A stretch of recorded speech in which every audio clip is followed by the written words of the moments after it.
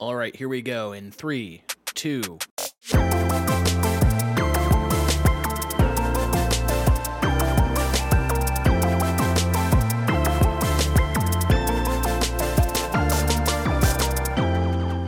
Hello and welcome to the SometimesWeekly.com podcast. I'm your host, Nick Butler. Thank you so much for joining for this teaser trailer. I assume if you're listening at this stage, you're probably a friend of mine or an early supporter of mine, and I do really appreciate that. I wanted to take a minute in this teaser just to outline not only what this podcast will be, but also what the broader Sometimes Weekly project is. And so for this podcast, I'm still actually developing the idea. I think it'll probably consist of a couple different avenues in terms of telling stories and having conversation. There might be a weekly or bi-weekly element to the show where it's conversation about what I'm doing with Sometimes Weekly and some conversation about news and politics in the world. And then that would be supplemented by more occasional interviews with people in politics and media and culture and so on, people I'm interested in having conversations with. So this podcast will really be twofold in terms of the approach. It will be, one, those updates telling you, the listener who's interested in what I'm doing more broadly about the Sometimes Weekly projects that I'm working on, maybe giving you even some sneak peeks at different projects or different irons in the fire, as I like to say, because the approach that I have with Sometimes Weekly is that you never know what might become a story. So, for example, you buy a Donald Trump website, Trump.Foundation in 2015, and you don't do anything with it, and a couple months later, Donald Trump is threatening to sue you. That, of course, is sort of the origin story of Sometimes Weekly, and I'm sure I'll tell that story at some point down the road. So you never quite know what will become a story with Sometimes Weekly. There's actually a current beef, to give you a little preview, I should say. There's a current beef I have with Trump political advisor Roger Stone, who I messaged on Cameo or booked on Cameo a few months ago, and he did the booking, very kind. And he said, "This is Roger Stone with warmest congratulations, in fact, an endorsement on the very fine political publication, Sometimes Weekly. So very good luck to Nick Butler and the folks at Sometimes Weekly." And after I got this response from Roger Stone, which was very kind of him to certainly give this endorsement and to speak so highly of the Sometimes Weekly project, even though he didn't know anything about it, I followed up. I said, thank you. If you're ever available for an interview, certainly let me know. But he didn't respond to that. So then I tried to rebook him, and I told him a little bit more about Sometimes Weekly.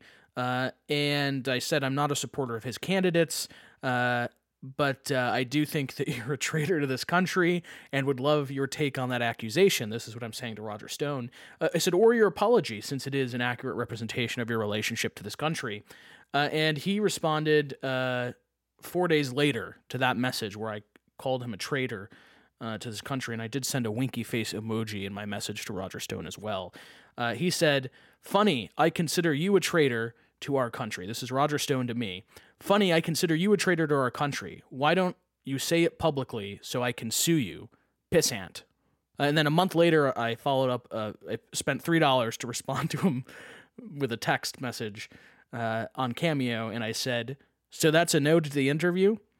So there's some beef brewing right now with Roger Stone that could certainly turn into a larger Sometimes Weekly story. By the way, my interview request with Roger Stone is still outstanding. I do still plan on calling him a traitor publicly. I've done it a number of times. I'll continue doing it.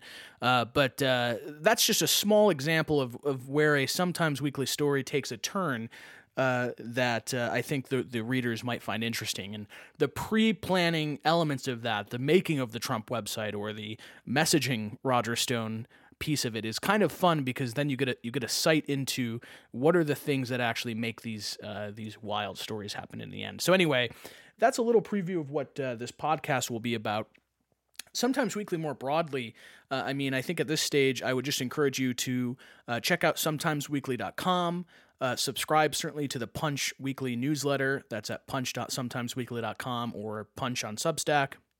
You can also check out the YouTube channel. There's limited content up there right now. I do hope to get some more content out there soon. And there's a Patreon account, which you're certainly welcome to check out, and your support would be greatly appreciated. This is, at present, no joke, my full-time job, and I'm trying to make Sometimes Weekly a permanent media fixture.